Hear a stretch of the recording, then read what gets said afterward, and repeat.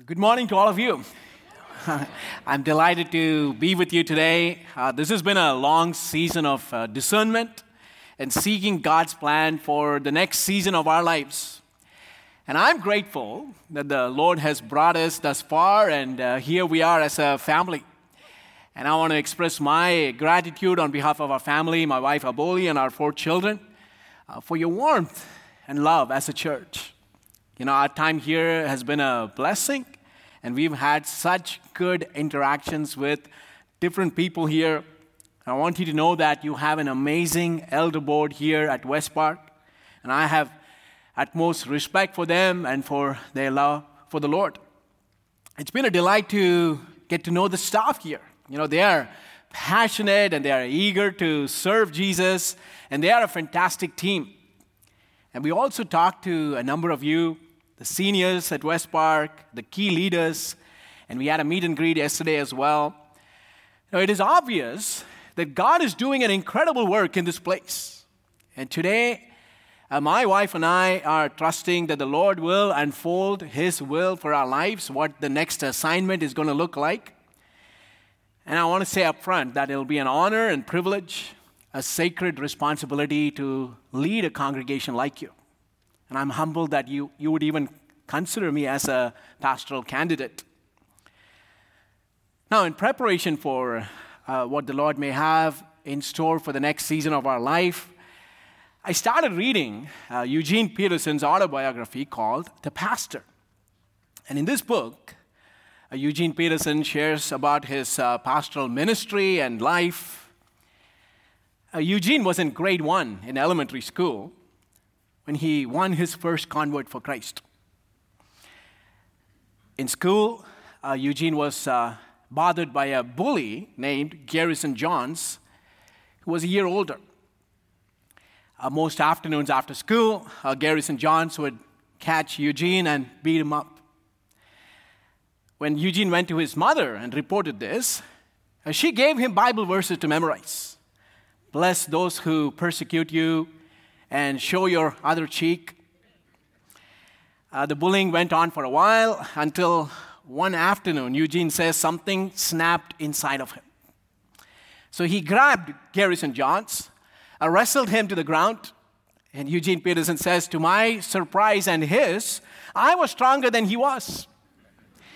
And he goes on to say, I sat on his chest, pinned his arms to the ground with my knees, and he was helpless at my mercy. It was too good to be true. He goes on to say, I hit him in the face with my fists. It felt good. And I hit him again. Blood spurted from his nose, a lovely crimson in the snow. A poetic language. And then he says, my Christian training reasserted itself. And Peterson said to Garrison Johns, say, I believe in Jesus Christ as my Lord and Savior. You know, he wouldn't say it, so I hit him again. More blood. And I tried again. Say, I believe in Jesus Christ as my Lord and Savior. And he finally said it. So Garrison Johns was my first Christian convert. So if you bring me to West Park as your pastor, I want to assure you that will not be my approach to evangelism. But I sure would challenge West Park to be a church on mission. I will challenge you to be more externally focused with your life and share the love of Jesus with people in your areas of influence. See, that is because we have been entrusted with a message that we cannot keep to ourselves. That's what the Apostle Paul says to the church in Colossae, that they have been entrusted with a mystery that has now been made known. So I've titled my message today, Entrusted with a Secret. And the text that I have is from Colossians chapter 1, verses 24 to 29. If you're physically able, I'm going to ask you to stand as we honor the reading of God's word. Colossians chapter 1, verses 24 to 29. Now I rejoice in what I am suffering for you, and I fill up in my flesh what is still lacking in regard to Christ's afflictions for the sake of his body, which is the church. I have become its servant by the commission God gave me to present to you the Word of God in its fullness, the mystery that has been kept hidden for ages and generations, but is now disclosed to the Lord's people. To them God has chosen to make known among the Gentiles the glorious riches of this mystery, which is Christ in you, the hope of glory. He is the one we proclaim, admonishing and teaching everyone with all wisdom, so that we may present everyone fully mature in Christ. To this end, I strenuously contend with all the energy Christ so powerfully works in me. You may be seated.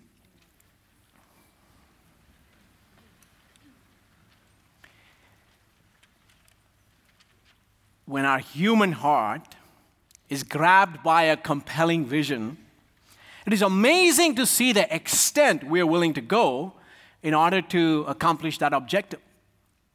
Now, you look at sports athletes, scientists, business magnates, and they sacrifice their whole life to accomplish what has captivated their hearts. Now, how much more we as God's people need to sacrifice to fulfill God's purposes for our generation?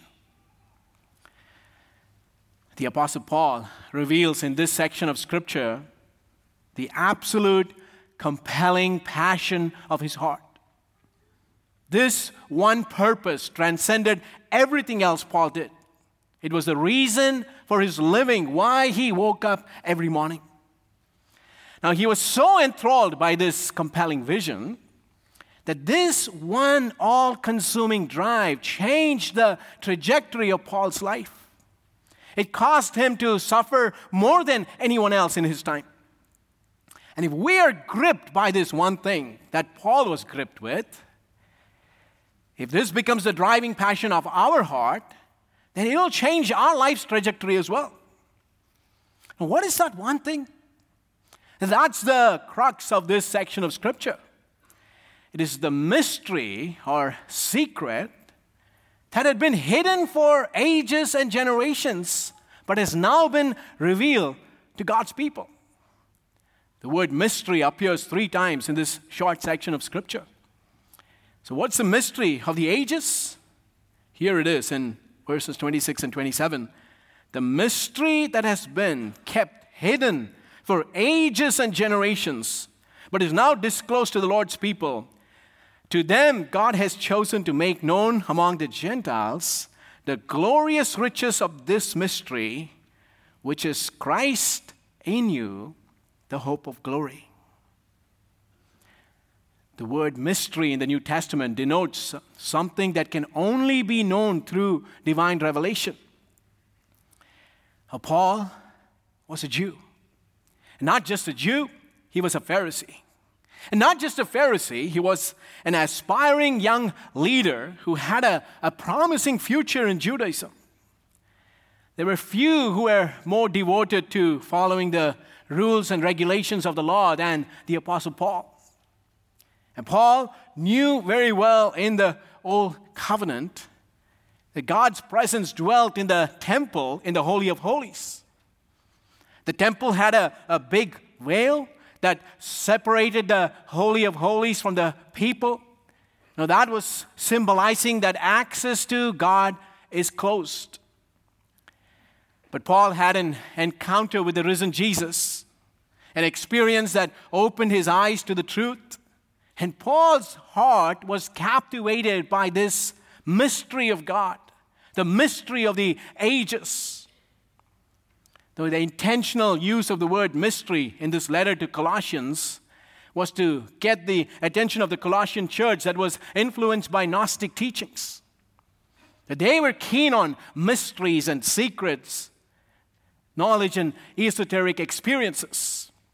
And the Colossians thought secrets were revealed only to a select group of elite people. It was an exclusive club that guarded the secret.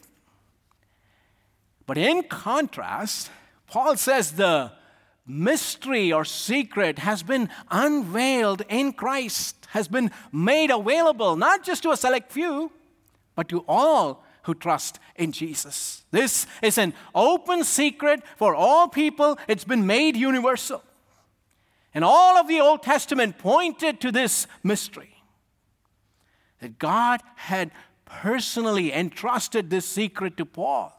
And he was the guardian of this new revelation. And he lived every day of his life to promote this message. And today, you and I know something that Abraham, the father of our faith, did not know.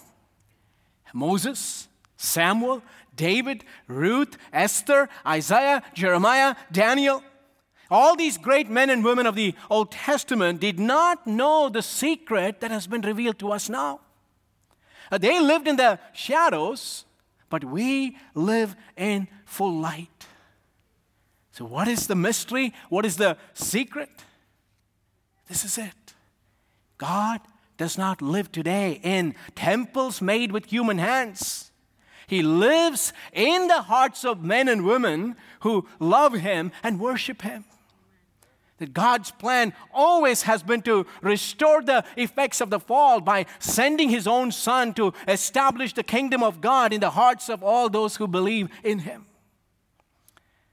So this Jesus that Paul referenced to in the previous section in Colossians 1:15 to 23, this Jesus who is divine, who is the fullness of God, the one who made the world, the one who rules and has absolute dominion and authority, the Jesus who holds all things and in Him all things consist, the one who is the Lord and head over the church, whose presence even the heavens cannot contain, now lives within all those who trust in Him. Now, isn't that an incredible revelation? When somebody places their faith in Jesus Christ, Jesus Himself comes to live in their hearts through the Holy Spirit. And that one phrase, Christ in you, the hope of glory, encapsulates the entire gospel. Jews, Gentiles, and every single people group are brought together and unified by the indwelling presence of Jesus so we can be one single family of God. Now, Paul is so captivated by this idea of who Jesus is and what He has done that he lived to proclaim this message for the rest of his life. And I want to share 2 points from this text that Paul is emphasizing here in our text in Colossians. First of all, God has entrusted us with the secret. God has entrusted us with the secret. We are stewards of this great gospel. Paul says in Colossians 1:25, I have become its servant by the commission God gave me to present to you the word of God in its fullness. Ever since Paul had this encounter with the living Jesus, he knew he had been set apart for this special commission. That God had made Paul an overseer of this mystery to tell the world that Jesus is God's plan of salvation for all people. Paul was a minister of this truth. The word minister does not refer to an exalted position or a religious title, but it's a word used to refer to an ordinary servant. One of the ways Paul would minister is by declaring the word of God in its fullness. See, that is a pastoral responsibility. Early in my Christian life, the Lord placed a burning desire in my heart to devote my whole life to serving Him. It became clear God was calling me to the pastoral ministry, to pour my life into discipling others, to remind them of the mission God has for them as Christian believers. Now, here's my personal conviction. A pastor engages in a number of functions. And I'm a relational leader, and I love being with the people, not being distant, but involved in people's lives.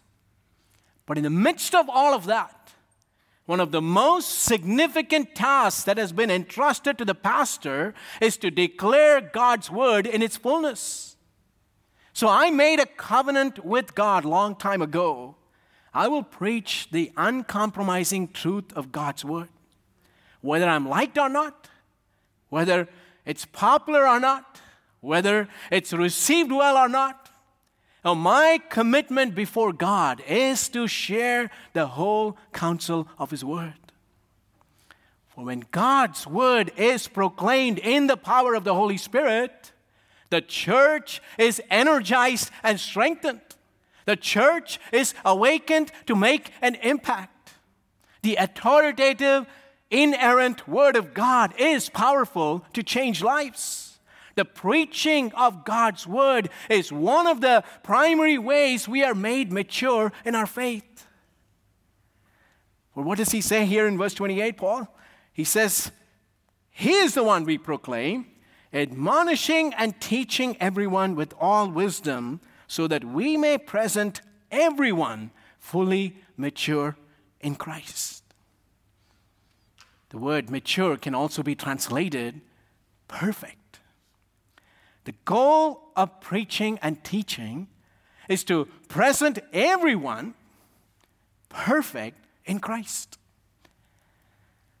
Now you may wonder, I'm far from being perfect. Now are you saying you're going to make us perfect through your preaching and teaching? All the best. I get that. When I met the staff team of the church, one of them said, "We are a crazy bunch. How are you going to lead us?" What he doesn't know is I'm crazy too, so we will get along fine. Now hear me. Perfect doesn't mean flawless. For a Hebrew, something was perfect if it fulfilled its purpose. That was their definition of perfection. Something is perfect when it does what it's supposed to do. And preaching reminds us weekly of our purpose, our calling, why we exist, why God has set us apart. It is your primary calling as Christians to be ambassadors of Jesus and stewards of God's secret. The word calling literally means to be summoned. The King has called us. He has summoned each one of us to represent Him to the world and declare this mystery. The mystery that has been hidden all through the ages but has now been disclosed through Jesus Christ. So your calling and my calling is the same. If you are a follower of Christ, all of your life has one unifying purpose: to announce Jesus' salvation. It is the work that transcends all other vocation. This is the ultimate purpose against which we measure all things. And that is why a church cannot be inward focused. It is a contradiction. See, if our efforts are focused just on ourselves, then we miss the point. We are a community engaged in Christ's mission. We exist to be a beacon of light to those around us who don't know Jesus. Imagine if all of us start living that way in our workplaces, in our neighborhoods, in all the places where our life intersects. What an impact we will have in the city of London and beyond. So whether you're a lawyer, doctor, plumber, construction worker, teacher, whether you're a homemaker or a student or you're retired, you have one calling: to announce the salvation of Jesus, to declare the secret that God Himself wants to dwell in our hearts through faith. Now, this does not mean we all are going to be evangelists running around with gospel tracts in our hands. But it does mean we are prepared to give a reason for the hope that is within us. It means, in the words of John Dixon, we are to live lives worth questioning and then offer answers worth hearing.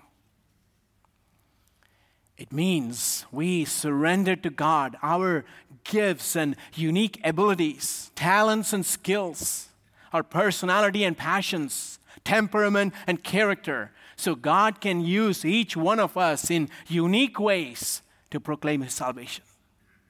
And when we join hands together in community, we become lighthouses for Jesus. We shine forth His light in a dark world. And that is my heartbeat for the church that I pastor. I want us to be radical in our witness. Lift up Jesus' name on high so He can draw all people to Himself. God has entrusted us with the secret. It's a sacred responsibility. Here's the second point that Paul emphasizes in the text. Suffering is inevitable in advancing God's mission.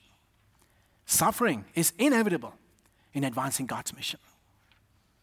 The thrust of this passage is Paul's labor for the church, his sacrifices to advance the mission of Jesus. Now, Paul was in prison when he wrote this letter to the Colossians. Now, tied to Paul's commission when he came to faith was the call to suffer. I love what Jesus said about Paul to Ananias back in Acts chapter 9, verses 15 and 16. But the Lord said to Ananias, "Go, this man Paul is my chosen instrument to proclaim my name to the Gentiles and their kings and to the people of Israel. I will show him how much he must suffer for my name." See, suffering was part and parcel of Paul's apostolic calling. You can also glean from Paul's writings that suffering was not just unique to Paul, but it is part and parcel of faithful Christian living. So what is he right here in verse 24? Paul says, "Now I rejoice in what I am suffering for you, and I fill up in my flesh what is still lacking in regard to Christ's afflictions for the sake of His body, which is the church." Now, Paul could rejoice in his suffering because his suffering served an ultimate purpose, the advancement of the mission of God. Now, Paul is not delighting in suffering per se. That would be an Eastern view of suffering, embracing suffering because of its inherent value. That makes no sense. By the way, the Western view of suffering is to avoid it at all costs. But the biblical view is engage wholeheartedly in God's work, and if suffering comes your way, that's okay. So Paul says here in the text, I fill up in my flesh what is still lacking in Christ's afflictions. Now, we don't understand what Paul is saying here. It may actually seem heretical. Isn't the atoning death of Jesus sufficient for our salvation? What can possibly be lacking in Christ's affliction? Did Jesus Himself say on the cross, "It is finished"? Is the ransom that Jesus paid not enough to reconcile us to God? Now listen to me. The death of Jesus Christ is the only ransom for our salvation, and it is all sufficient. Nobody can add to the value of the atonement. Jesus paid the ultimate price for our sins. Paul himself affirmed that truth in the book of Colossians and elsewhere in his writings. So what does Paul mean when he says, I fill up in my flesh what is still lacking in regard to Christ's afflictions? Now, in the book Desiring God, Pastor John Piper helps us to understand this text better. He states, Paul's sufferings complete Christ's affliction, not by adding anything to their worth, but by extending them to the people they were meant to save. It doesn't add anything to its worth, but serves to extend it to the people they were meant to save. Think about this. What is lacking in Christ's suffering is the knowledge that Jesus suffered. People are living self-centered lives, unaware of the unconditional love of a crucified Savior. And it takes some suffering on our part to extend this message of salvation to those around us. In fact, Paul says in Galatians 6:17, "For I bear on my body the marks of Jesus." So in his willingness to suffer for this mystery, Paul pointed people to the sufferings of Jesus. See, Jesus has not given us a kingdom that advances by the sword or military conquest or force. This is a kingdom that advances through the loving sacrifices of God's people. And I tell you, rarely would you see somebody come to faith in Jesus Christ without the suffering of God's people. Now think about the Family Day event coming up here at West Park. It is a labor of love. It's going to cost you. But that's what it takes to bring others to Jesus. So you sign up and you give your time and you serve sacrificially. I tell you, there are many places in the world today where suffering is a day-to-day reality for Christians. And Christ's mission victoriously advances through pain and affliction. When my wife and I were in India, we were a young couple in our early 20s, pastoring a little church in the northwestern part of India, which is one of the least evangelized regions in the entire 10 by 40 window. It was difficult to find a place for rent because I was a pastor. When people found out I worked for a church, they would refuse to give us a house to stay. And we learned to be on our knees, even for our basic needs to be met. That which we take for granted in our North American culture. Churches in the Western world have an inadequate theology of suffering. And I'm convinced that's one of the reasons for its decline.